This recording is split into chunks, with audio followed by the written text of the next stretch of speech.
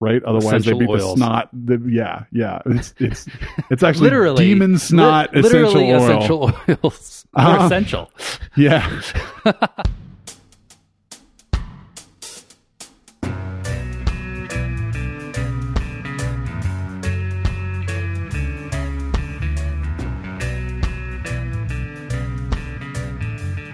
Hey everybody, welcome back to Context Free. We are here this week. This is the second episode of our second season. We're talking about more games here. We're going to kick it off talking a little bit about PAX Renaissance, which we talked about a couple weeks ago. Jason and I got to play it yesterday, or he got to play it for the first time. I played it before, so we're going to talk a little bit about that. I'm going to talk about a game called Isle of Skye, From Chieftain to King. And then on Jason's side, he's going to talk about The Wolf Among Us and a little bit about Witcher 2.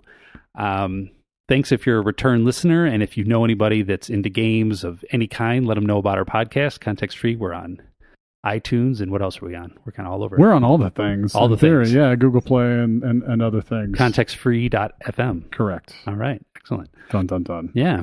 PAX. Yeah, so PAX. So we talked about this last time, and you got to talk about it in the abstract. I didn't even own it at the time we talked about it. I played it once. So that weekend after we recorded, I got a copy. I actually played several games solo, so I just sort of set up two-handed, played by myself. It sounds weird, but it's kind of the sort of game that you can do this with because there's enough going on that you can keep your brain pretty full doing that. And then I also did get to play another game against someone in my group, and I asked Jason if he'd be interested in playing yesterday, and so we sat down for kind of a long time. And how long does it usually take? How long does it take when you play with people that know what they're doing? I think if you play with people that know the rules well, you could play in a 90 to 120 minutes, like an hour and a half to 2 hour game, which is medium long. I mean, it's not a short filler game by any stretch, but it's also not like people say it's the quote is like it's Here I Stand in 90 minutes. Here I Stand is a game that it's like 6+ hours. It's an all Saturday day type of game with 6 players, and it's that sort of thing. So we got to play yesterday. Probably took about 45 minutes or an hour just to teach. Yeah. Just to get through. Took a while. Kind of took a while. And that's not because Jason was slow. It was because it's just a lot to take in. And it's got a tiny box. Tiny box, very dense game. Oh my gosh. And what we did is I didn't throw him into the deep end. I kind of talked you through it, and at least the first several turns. I mean, the game probably took 10 or 11 turns. I think is about right. It seems like it takes a lot longer, but yeah, you're like, really? I bet you're thinking 10 turns. But I think after about turn 5 or so, I felt like you were really making the decisions on your own and were able to come up with what you wanted to do. I was just curious what your and I know you said your brain hurt, and you said several times, like, this game is crazy, and you talked about the search space and everything, but compared to other games that you've played, either with me or elsewhere, like, what about playing it would you say was fun, if anything? Oh, geez. Well, I think I'd like playing it again and actually trying to read the cards, but I think that would have made it take 6 hours instead of just 4. But like the historical flavor text. The flavor is great. I don't know. I think the optionality is kind of fun. Just your ability to have so many kind of options and directions you can go in, right? So you're choosing, do I want to buy a card? And then, each card has a kind of overwhelming amount of options on it right. as a beginning player anyway. And also sometimes the options, you're taking them not to do yourself, but just to deny someone else from doing it is a big part of it, right? Yeah. Yeah. So you have to understand kind of what they're going to do. And so, people talk about chess and thinking, X moves away. Mm-hmm. But this it's broad, right? So there's a lot of things you can do on your turn, or at least there feels like a lot of things you can do. Mm-hmm. And there's a lot of choices to make, kind of to what path through the game you're gonna go. Mm-hmm. And it's very rare, I think, that there's an optimal choice staring you in the face. Oh yeah. Like that. No. It's not really that type of a game. No, nothing's obvious, right? So you have to kind of tease out a couple paths that you want to go down, and then you have to think at least a couple, like at least, your move and your opponent's move. Right. What are they going to be able to do on their turn? Right. Yeah. So if I do this, what are they going to do? Oh, that's a bad idea, right? Like, right. And I guess that's normally true in games, but it feels, because again, you have to kind of walk that space. Like, what does each of these cards do? What does it do now? What does it do later? How does it fit into my strategy? Because this is a game. Yeah. I love games that are able to provide both tactical and strategic options. Right. And I think this is definitely a game that's able to do that. And so when you're playing a card or thinking of taking a card or whatever you're going to do with the actions on your turn, you can think about how those fit into the current thing that you're doing, but it's also how does this fit into my larger goal? And a good example of this in the game that you and I played that I thought was your instincts were right. Like there was a certain key point where you're like, should I take this Ottoman Navy card and do this, or should I, go towards fighting this protracted war in the middle of Europe? Right. And ultimately you ended up just picking something, but you had this instinct around, well, I think I'm going to do this because it's going to give me this, what looks like an incremental advantage that you don't have. And that worked out really well in that game.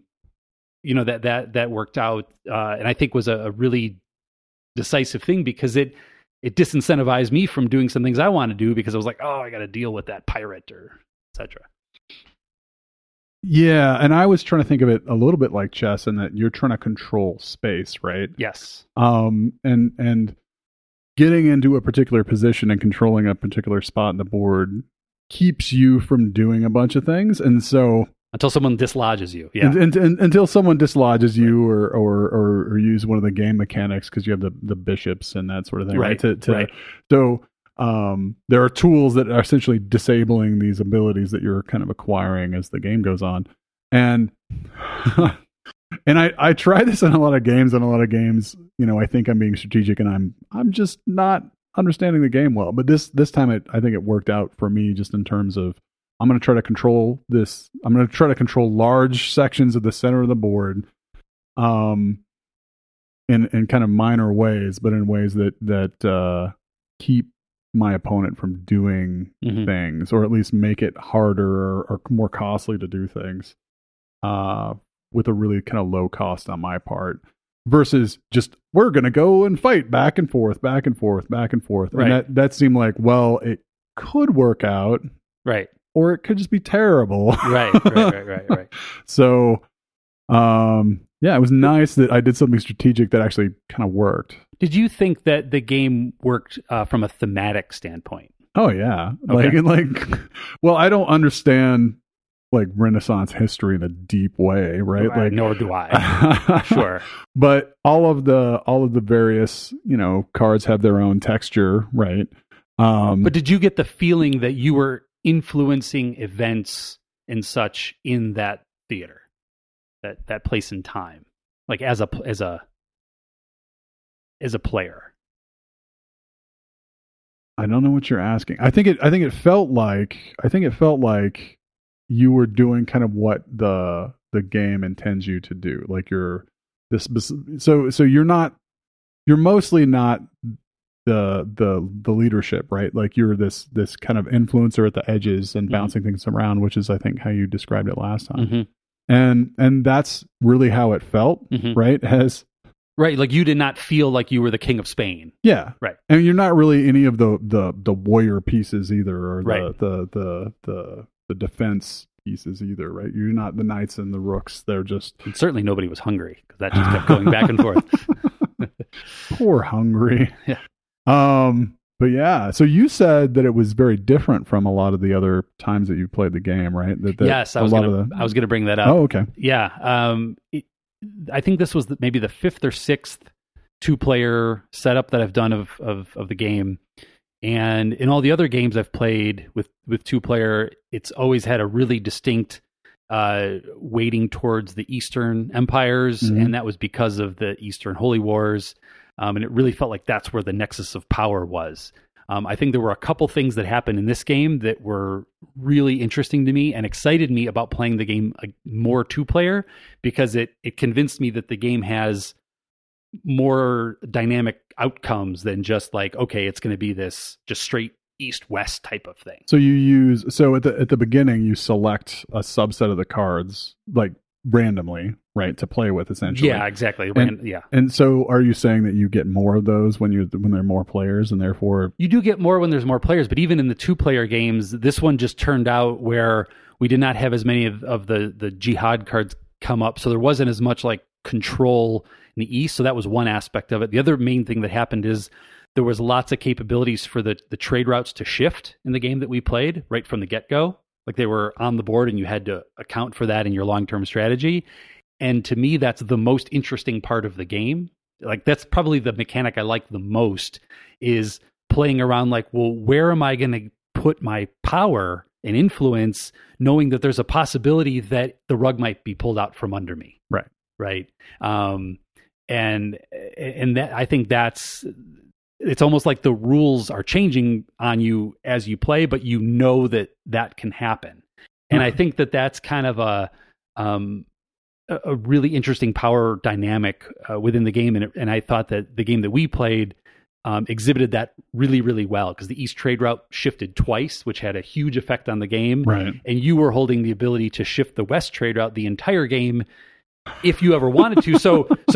So like you never did, but you could have, and just the fact that you could have influenced the things that I could do. And so that back and forth, the amount of interaction that is in this game, I think is just really tremendous. And there's just so much.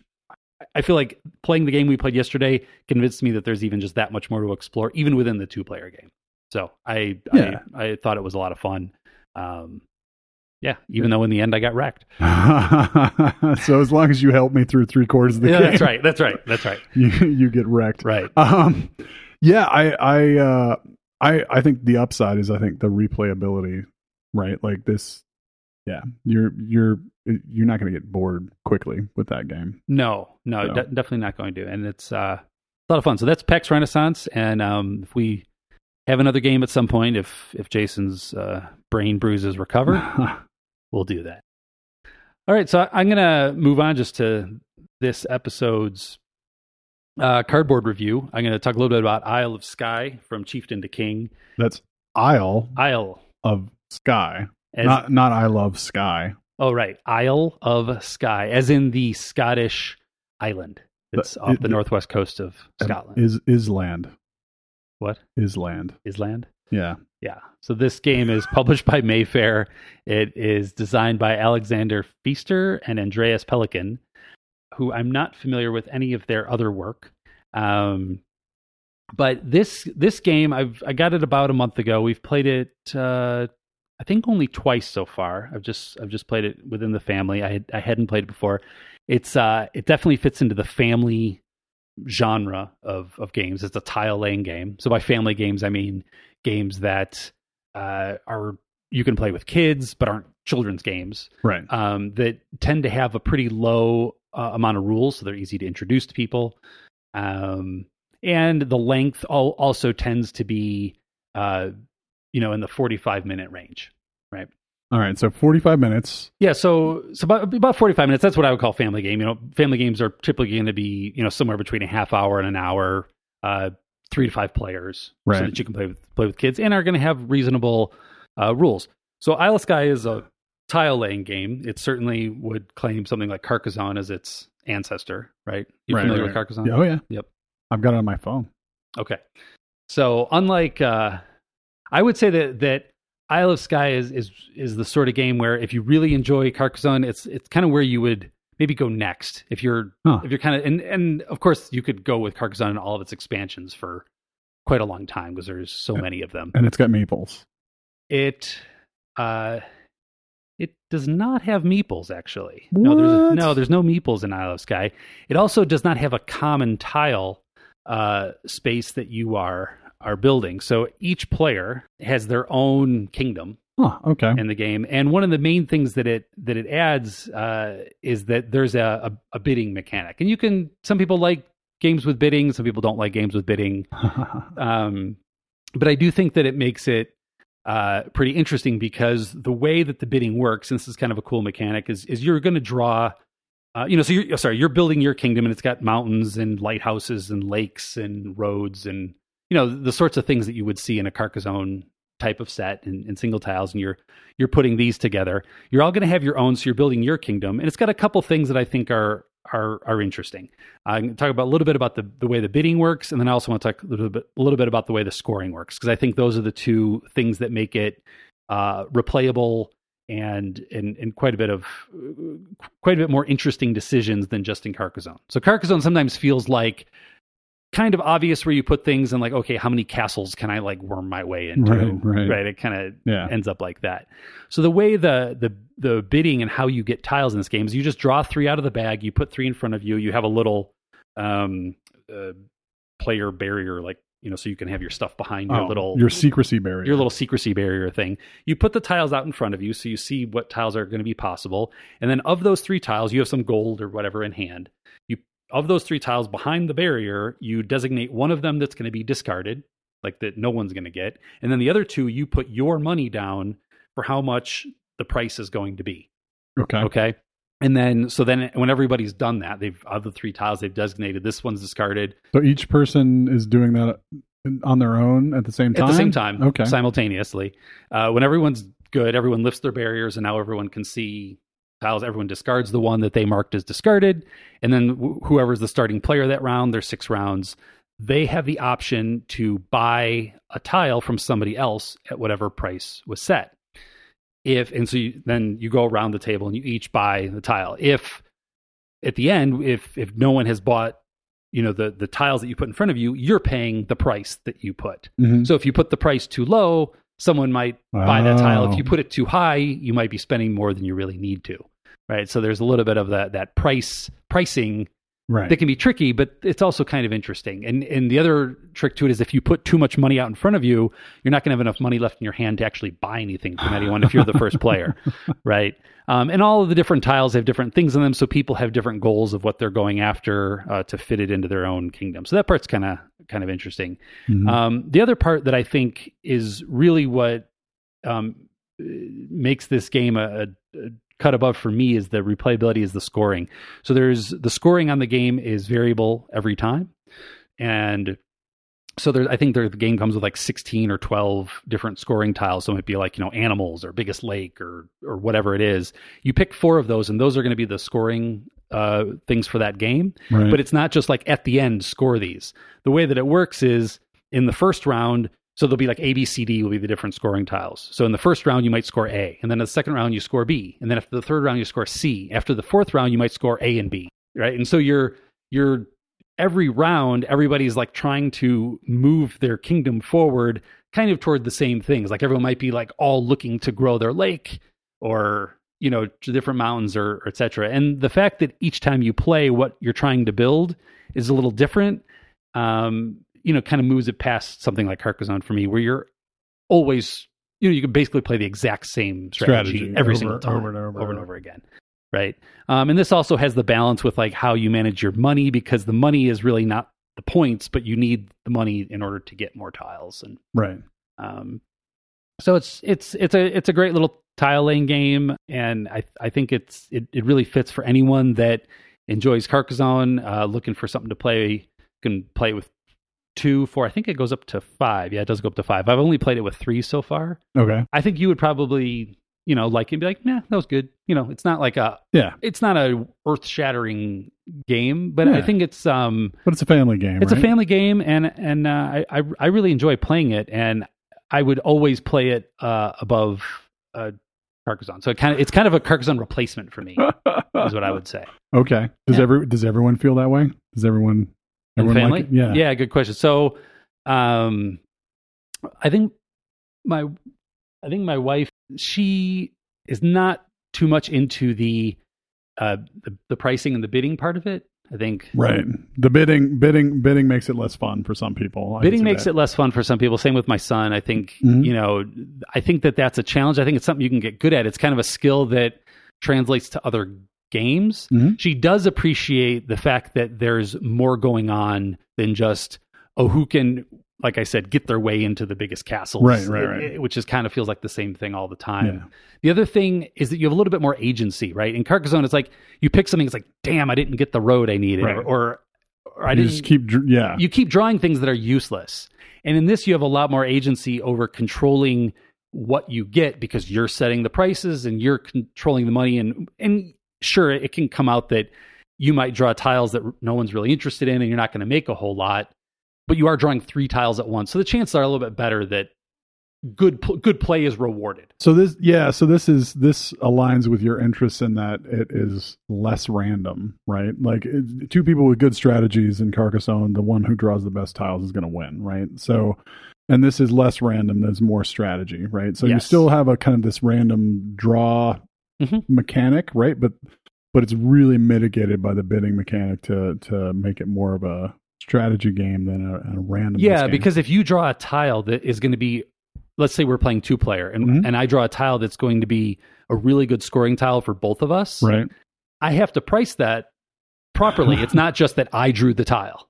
So exactly. Right. So you don't get to immediately just use it, right? Like you actually have to find a way to reacquire it yourself, or and not waste all your resources to do that. Right. And so figuring that out, and I always appreciate games where you can say that good play is rewarded.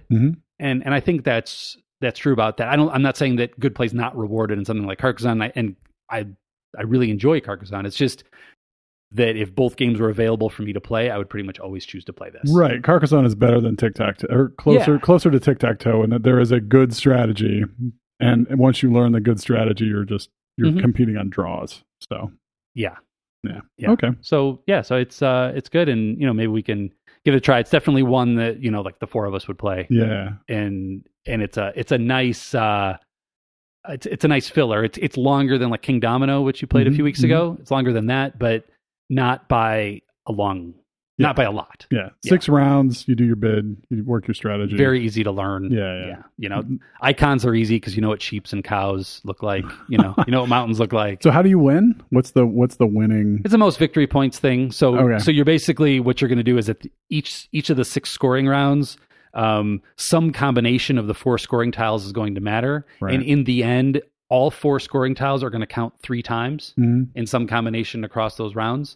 And so it's the sum of that, plus you take whatever your money and divide it by 5, which gives you points. Right. And then you get these little scrolls that, like, the scrolls might say, in your kingdom, for every 3 sheep you get a point, or for every 2 boats you get a point, right? So those things are just specific to you.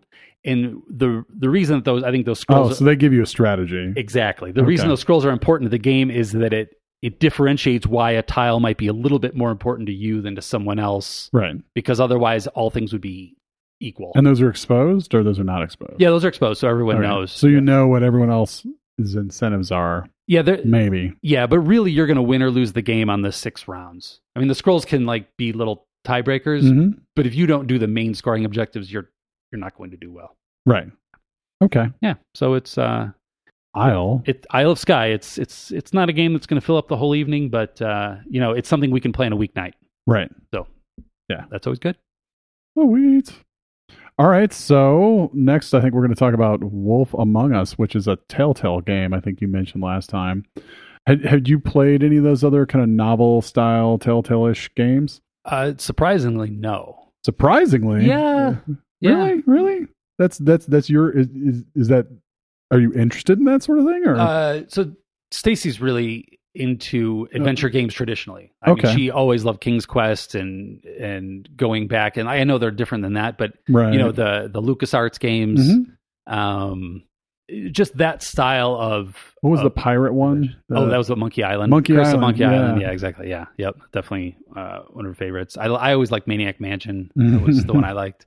There's actually one. I don't want to derail, but there is an iOS game called. I think it's called like Thimbleweed Park, which is looks very reminiscent of Maniac Mansion style, like LucasArts style games. But anyway, but I have not played any of the Telltale games. I was thinking of playing the Game of Thrones one just because, really? But I haven't. Really? Yeah. Yeah, I haven't. Now I'm trying to remember if they did they make the Walking Dead ones? I think so. I think they did. Yeah. I played I think a season of that, Mm-hmm. and I kind of lost interest. I played oh geez, what was damn it. Now I'm forgetting titles. No. I played the game about the cyclone, the girl that's in high school. Oh, Life is Strange. Life is Strange. Did we talk about Life is Strange? We didn't talk about Life is Strange. We've only played about an hour and a half of that. Oh, you've played it? You played some of it? A little bit, and that's something we'll get back to. Okay, yeah, because have you played... We'll also have to get back to Oxenfree, talk about that at some point. Have you played the original? Are you playing the original Life is Strange or the new... Not the new one, no. Okay. We played it like a year ago. All right. Yeah. We can just a little bit. Yeah, and it's a lot of angst. It's very angsty. A lot of angst. Yeah. No, that's a good topic for later.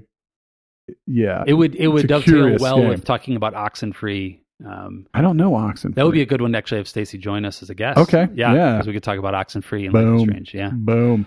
No, that's good. Wolf Among Us. It's about a werewolf. Nah, sort of. Okay. It's about the big bad wolf. Oh, it's the big bad wolf. The main character's name is Big B. Okay. Because it's Big B. Yeah. For big bad wolf. It's a really bad joke. Like B-I-G-B. Big B. Yeah. Or like B-I-G-B-Y, right? Like this is how everyone pronounces it. Hey, Big B. Okay. So, and it's the famous D&D wizard, Big B. Oh yeah, Big B's interposing hand and smashed fist and whatever. Yeah, I used to do a lot of Big B spells in my D&D days. So Big B is the big bad wolf, and he's very werewolf like. He's normally a person, and he's the sheriff of Fabletown, where all the fables have come. It's kind of a gritty urban landscape of modern world. I've always been intrigued by... See, I didn't even know the game had that theme to it. Yeah. I thought it was about a werewolf. Yeah, I just hadn't ever done the research. But games that have that... like Kingdom Hearts, which I've never played. Right. Seems very appealing that somebody repurposes these characters and puts them into a different type of game. Like in Kingdom Hearts or what you're describing, like those sorts of things are... It's a little cheaty, right? Like, because you're getting IP from history. It's Disney's entire MO, right? It's stealing something from history and then making their movies off of it. So they...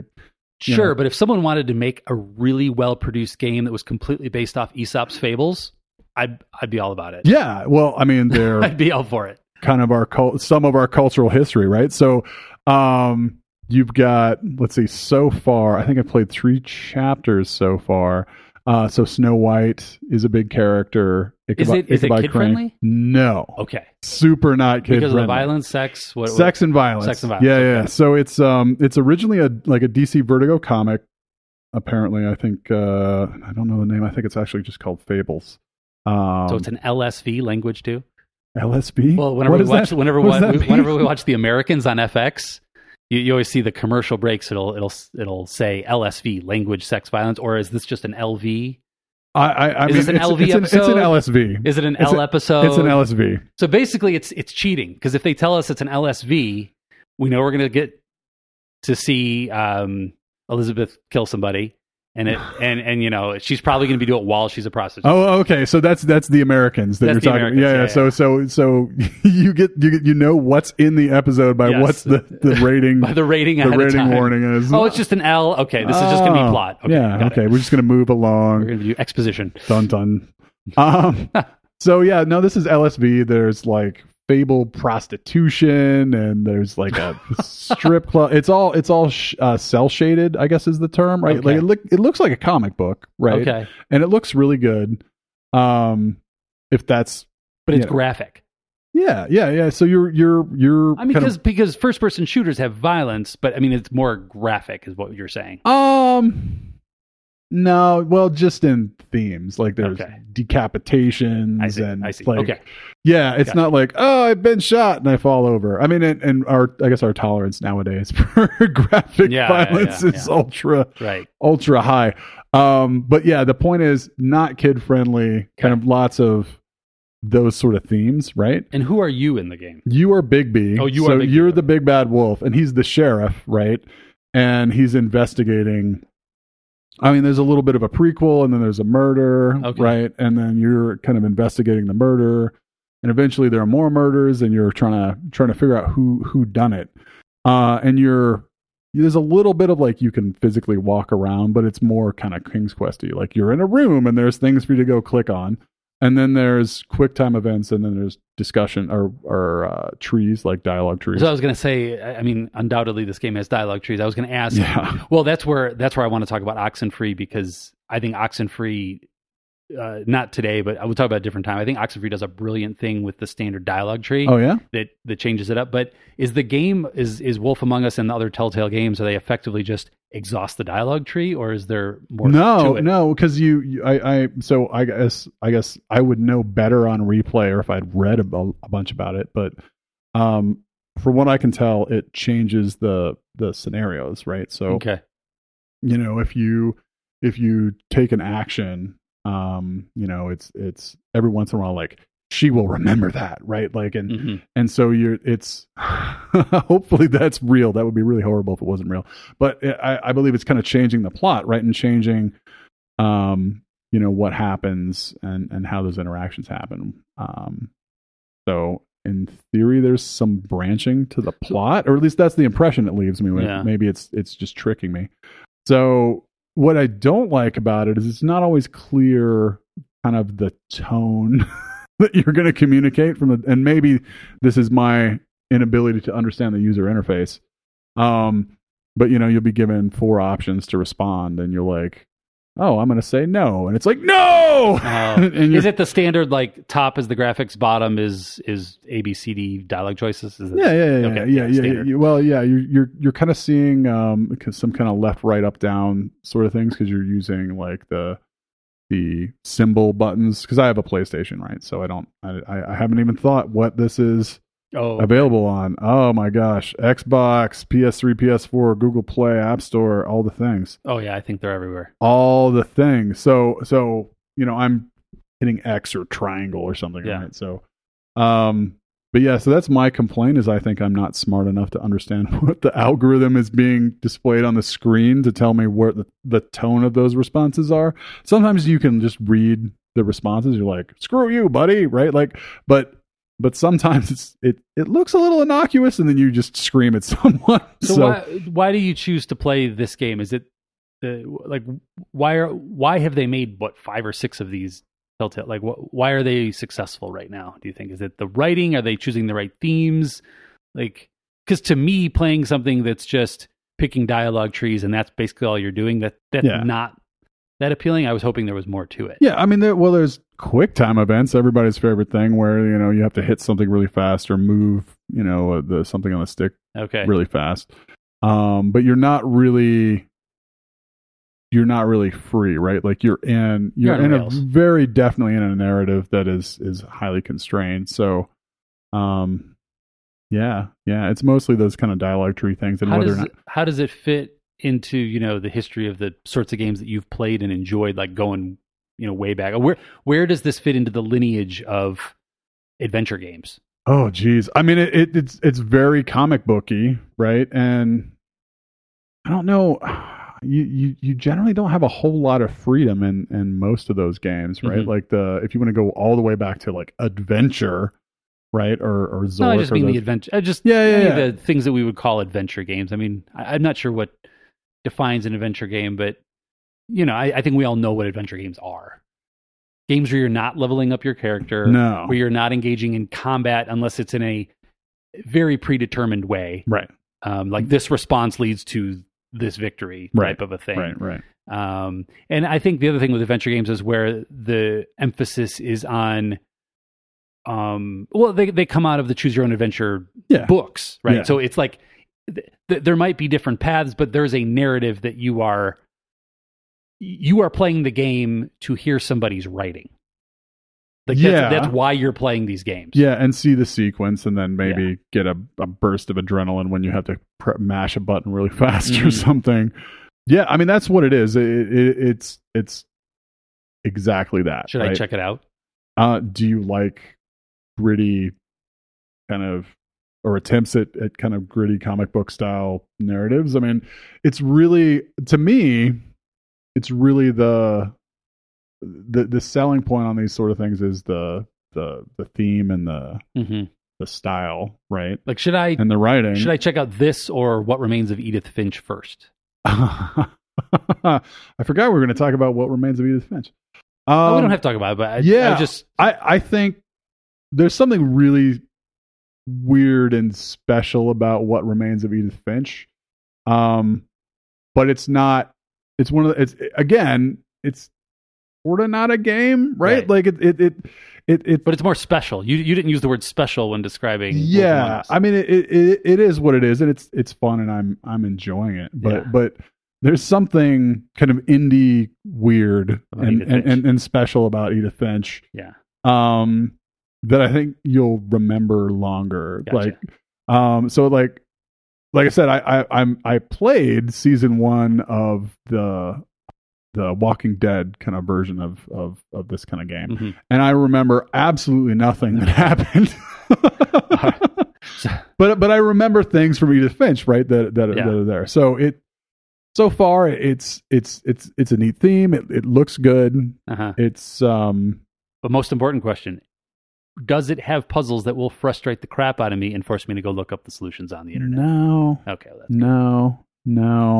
Do you do that too, or is that just look things up on the internet? Like solutions to video game? Oh yeah, when they're terrible. Like I pay to be entertained, not to waste my time walking back and forth between the same places. Yeah, well, I mean, I make a valiant effort most of the time, but if I've been beating my head on something, right, because I just don't get it, it's almost inevitably something I just didn't notice, right, or something that is obtuse. Right, and then I look something up. Yeah. I have no shame about that. We're going to talk about this next time. We're going to talk about when it's cool to read up on a game and like the spoilers versus just experiencing, right? Because there's this choice you have to make as a consumer of the game, right? If you're going to play a really large game like a Skyrim type of game, right? I mean, we'll talk about this. Like some people, I think, approach those games in an optimization sort of way, and other people approach those games in sort of an experiential type of way. Yeah, and I think that we're probably the same sort of player, but we'll talk about that. It's interesting that you think that. Well, I think we have to talk about it next because we're going to talk about Witcher 2, or I was going to talk about Witcher 3. Yeah, sure. And so. Witcher 3 is. Did I say Witcher 2 earlier? I meant Witcher 3. You said 3. Witcher 2 because you played part of Witcher 2. Yeah. Okay. Right. So, what kind of game is Witcher 2? So it is a role-playing game. Yeah. So except you don't get a choice. You're just playing. You're a Witcher. Yeah. You don't get to choose. Am I a paladin or a barbarian or a wizard? But you get to choose your what's his name? Geralt or Revolt? Geralt of Revolt or something? Yeah. Apparently they're based on like a series of I respect Polish the hell out of novels or whatever, but of what that company's produced. It seems really good. Yeah. I honestly, my motivation for buying it was to try that style of game again, because I get very. If it's so open worldy and grindy, I get very tired of that. You played Baldur's Gate, Icewind Dale back in the day? No. Oh, man. I get tired of those games, like because but they're not open worldy. I mean, those are like they're not Skyrim. Those games, okay, right? I mean, you have like a quest. I mean, you have quests and things to do. Yeah, and Skyrim you have quests too, but you also have like 8,000 quests. It's like there should be an achievement in Skyrim if you can play the game with only like acquiring one quest. Like just do the main quest and never pick up any side quests. That would be an interesting achievement. Fair enough. Because what I do, of course, is, yes, of course I will go and deliver that for you. Oh, yes, I would be happy to go and clear the rats from your cellar. Right. You do all the things. Oh, find your daughter? Oh, no problem. I will happily do that. But you do all the things. You're a completionist on those. Is that right? I aspire to be a completionist, but I'm not the asinine things, right? Like go find all the coins around the world and pick them up. I don't know the meaning of no when I'm playing a video role-playing game. That's probably the best way to put it. You're just nice. You're the nice Gerald. You're nice Gerald? Yeah, I don't know. I mean, sure. That's just how I play those. Someone asked you to go clean out the rat's nest and you just go kill some rats. Well, because most games we've been taught in video games, that's where the incentives are. Yeah. Like you get the most goodies by being nice. So that's why you play the game, is to get goodies. And progress. Right. Which is also why we're going to talk about Divinity Original Sin sometime in the future, because that game punishes you for doing nice things. That game actually gives you different ways to do it. And instead of it being like, oh, you get a good thing or nothing, you could be like, oh, do you want to be this type of good thing or get this type of good thing, depending on how you want to be. And that's interesting. But anyway, so Witcher 3. So Witcher 2, I don't think I ever paid for. I think it was like an Xbox One free download or something. So I think I got it for free and I played it. I don't know. I played it a bunch, like probably 15, 20 hours. I don't think I got that far. That's my problem. I never get very far in main quests in games. Yeah, it's just, because I'm busy cleaning rodents out of cellars. Well, we would like you to clean these rodents. Yeah, I tend to try to do all the side quests and those sort of things, which is why I get kind of lost. And God forbid if there's a crafting system. Oh my God, I'm screwed. Oh God. Yeah. So this has, like you can make potions and you can make armor, and then weapons start taking damage, and right. And you're like, oh, I will use my sword, except my sword is at 72%. Oh, I need to go take it to the shop and get my oil changed. But yet on my I have sword. no interest in playing the games that are pure crafting, where like all you're doing is pure, like Stardew Valley or Minecraft, or where you're just crafting. Like, okay. I like when crafting is like this add-on to my barbarian paladin wizard party hobo murdering through the countryside. Right. I mean, right. I want to be able to craft bandages like in my spare time. So I had very little context to this game. I didn't read the novels, which I probably kind of mischaracterized. Apparently they're good. And apparently people love the kind of the older versions of these games. Yeah. Which I'd heard about, on podcasts and the intertubes, but I hadn't played any of them. And I'm not I don't usually get pulled into these specific kind of games because I know they're kind of like an infinite amount of time suck. But you picked this up because it had high Metacritic, or wherever you go for your reviews. Yeah. They're basically telling you like, this game's awesome. If you want to play this type of game, play this, right? Everyone said this is great. And so I decided, I'm like, all right, well, it's on a little bit on sale, right? So I'm going to get this. And it must be awesome. And it's kind of fun so far. How many hours? Probably like 4. Oh, okay, that's not a lot. Yeah, I'm just kind of starting. Yeah, I could never tell. My Witcher quest. Divinity, the first 3 to 4 hours might possibly be the worst opening 3 to 4 hours of a game I've ever played. It is so limiting and frustrating for a game that has so much sort of beyond the wall. Which I've now dumped probably 30 hours into this game, and it's endlessly fascinating. But the first probably 3 hours suck. I mean, there's no other way to put it. Because you can't do anything. You just die you can't constantly. leave the town. Oh, you can't leave the town until you're a certain level, and you can only get XP by like solving this quest. You can't fight anything. Cleaning the rats out of it. Whatever. And so it's just terrible. And I'm like, this is going to be bad. How did this game get such great ratings? And now I see why. But you have to get past the original. So you always have to give it more time with these sort of games because there's so much there. Yeah, no, I'm trying to be open minded, and I tried to. It's one of those things like I did the dollars of entertainment calculation, right? Like if I'm going to spend $50 or whatever this is, and it's probably going to net me 100 hours of entertainment. It's it's not so bad. You know, it's not so bad. It seems like a pretty good deal. I don't think about it too often in terms of hours. Depends.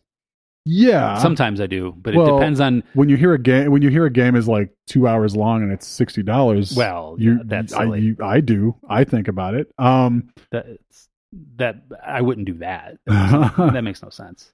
But some of them are, right? Like they're super short because no game is $60 for 2 hours. Well, there are a lot of games that are multiplayer that have a single player campaign, right? Because and I'm not a multiplayer gamer for the most part. Star Wars Battlefront. Yeah.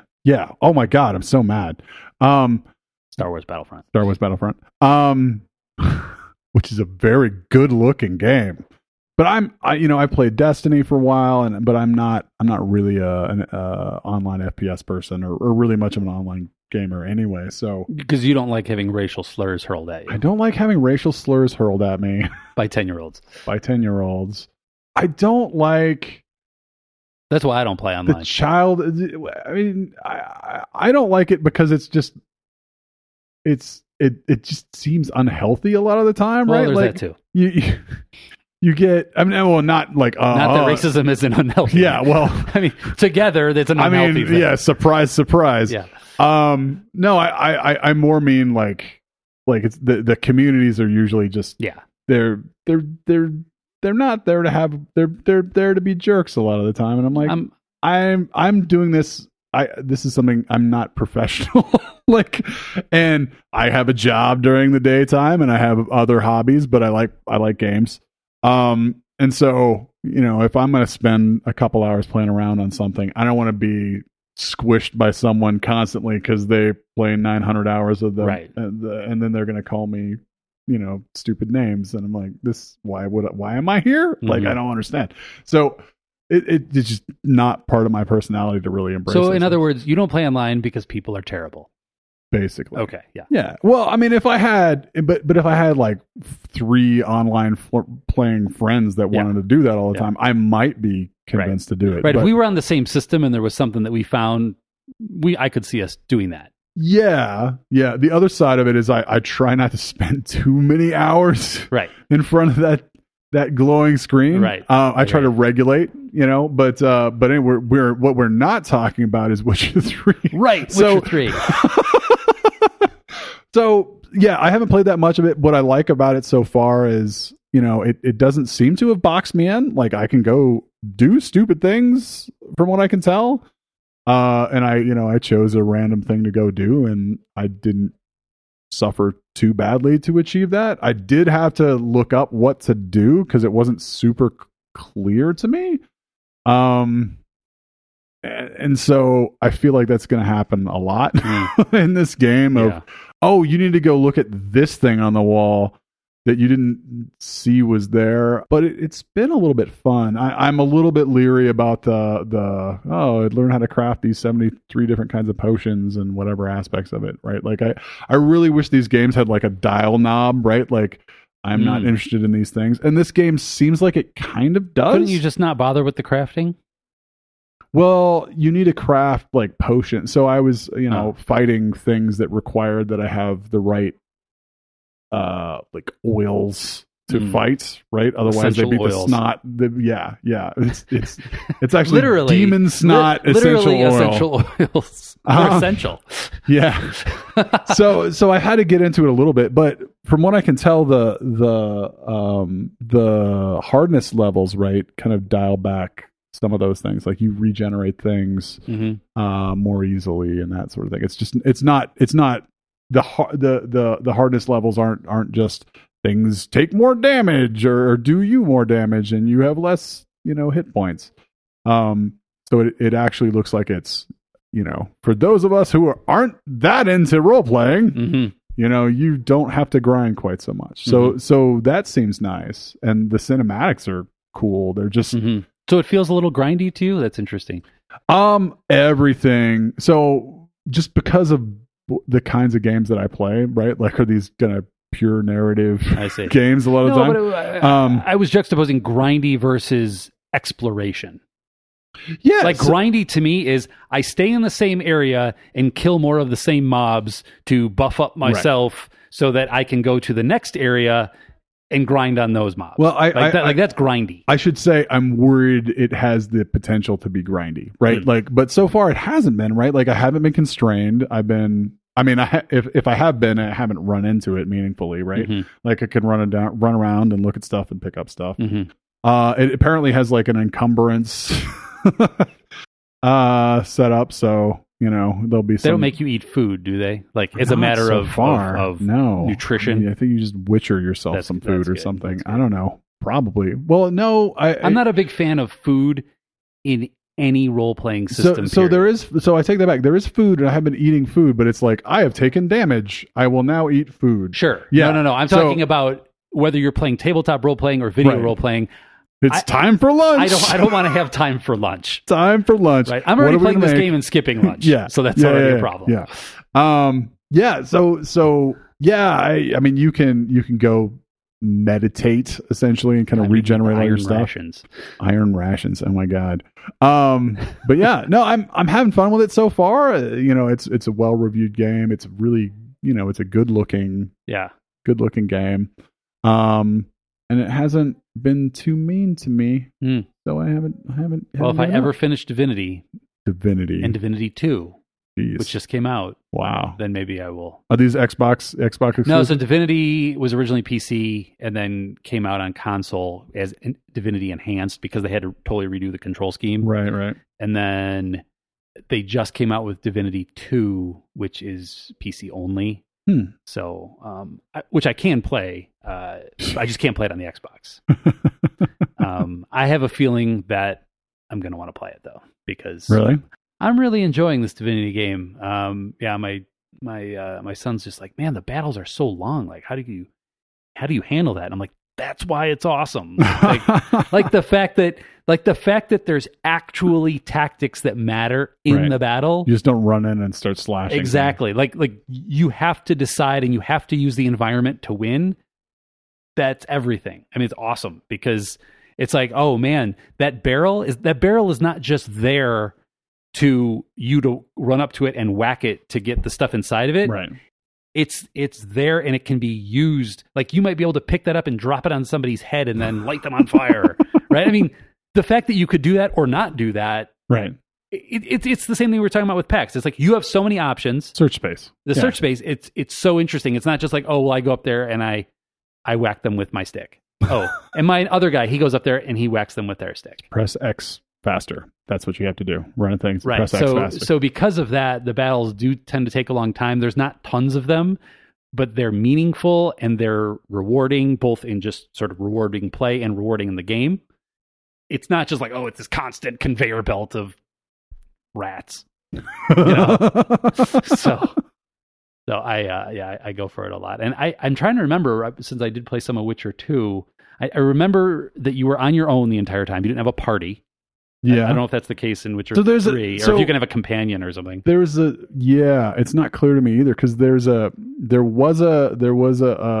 guy following me around, and we're talking. And so right now, because I'm not that far in the game, he's still there and he's sitting at the bar, and you can go say hi to him. So we were hanging out. Now we're not hanging out. I don't know if we're going to hang out later. I don't know what's going to happen. So, so far you are just a guy walking around, and then, you go, oh, the village says there's a griffin. Go kill the griffin. Right. Like, which is cool. It's fun. I just had a great idea for a gaming experiment. Have you played Planescape Torment? No. You heard of it? No. It's an old Infinity Engine. Planescape. Yeah. It's an old Torment. Yeah, it was done on the BioWare, that old engine, but it was not the normal hack and slash. You'll have to read up on it. It's one of the more, any top 10 list of like the cult classic games, it's going to be on there. Okay. Because it's this like alternate universe and everything. But it would be very interesting, because I've only played a little bit of it. We both play it and you just compare notes on like how your worlds like diverge. Like you both kind of are playing through it totally separately, right? But you're comparing notes on like where you're at and kind of how things have gone and what your impressions are. I just think it would be kind of an interesting back and forth. This is PC or you can get it on iPad now, I think even. Oh, okay. Yeah, so I don't know. Something to think about. All right. So So we have a challenge now. Or it doesn't have to be that game, but that one I think actually has narrative that would probably appeal to you. Okay. Yeah. Yeah, I can do that. More so than Baldur's Gate is awesome and classic and epic, but is very, very standard hack and slash fare. Right. It's, just... I got some iOS just gave me some bad news. Uh-oh. Civ Rev 2, so Civilization Revolution 2 isn't supported in iOS 11. Uh-oh. So I haven't upgraded. I haven't upgraded either because Touch Arcade is not supported. No. So, I haven't upgraded. If you do want a new Civ game though, iPad, are we talking, or phone? Phone. Okay. I don't know how it would work. I have an old Mini, and Okay. I haven't. It's not updated. Okay. So what's your recommendation? Oh, so the game, it's it's a top 3 game on BGG, and it's now on iPad. It's Through the Ages. Okay. So there's no map, so it's not a map Civ game, but it's a Civ game. You're talking to your counselors and telling them to do things, or what is a map Civ game? I'll show it to you. Okay. I'll show it to you. But there's no map. You're not moving units around, but it is Civ in every other way, right? I mean, you have leaders, Leonardo da Vinci. I mean, it even has Sid Meier as a leader. Sid Meier's a leader. It's so inspired, right? What does he do? What power does he give you? I can't remember. He's obviously later in the game. I can't remember what his power does. I remember what Bill Gates does. Bill Gates allows you to also collect resources from your science producing things. So you're basically getting, it's a way to get, resources. Nice. To monetize your knowledge is the Bill Gates power. I'm trying to remember what the Sid Meier one is. I can't remember, but it just came out on iOS and on iPad. And it's, like I said, it's one of the highest rated games on BGG. It's a tremendous board game that they just reprinted last year. They basically retweaked the rules, rebalanced the cards, etc. People have been playing it on various ways that you can play board games online, just with game aids and such. Right. But they actually have an AI for it, and you can play asynchronous games. So if you get into that, that would be a ton of fun to check out. It's a lot of fun, and like I said, it's there's no map, and it doesn't have the length of playing the classic Civ games. Right. I mean, it's going to be a finite thing, and it's really well done. So yeah, that's all right. We have a ton of stuff we can talk about. Thanks next for time. Another addictive thing to add to my life. Absolutely. I don't know how it'll work on your phone. It seems like it'd be a little small, but I'll show you on the iPad. I've got an old Mini. If it installs, I'll try it out. Okay. So. All right. Cool. Back next time. Bye.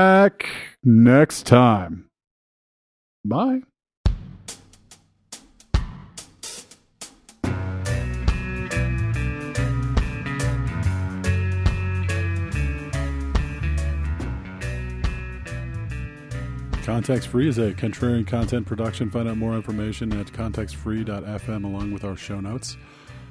Our theme music is Chocolate and Cocaine by Lorenzo's Music. Find out more about Lorenzo's Music at lorenzosmusic.com.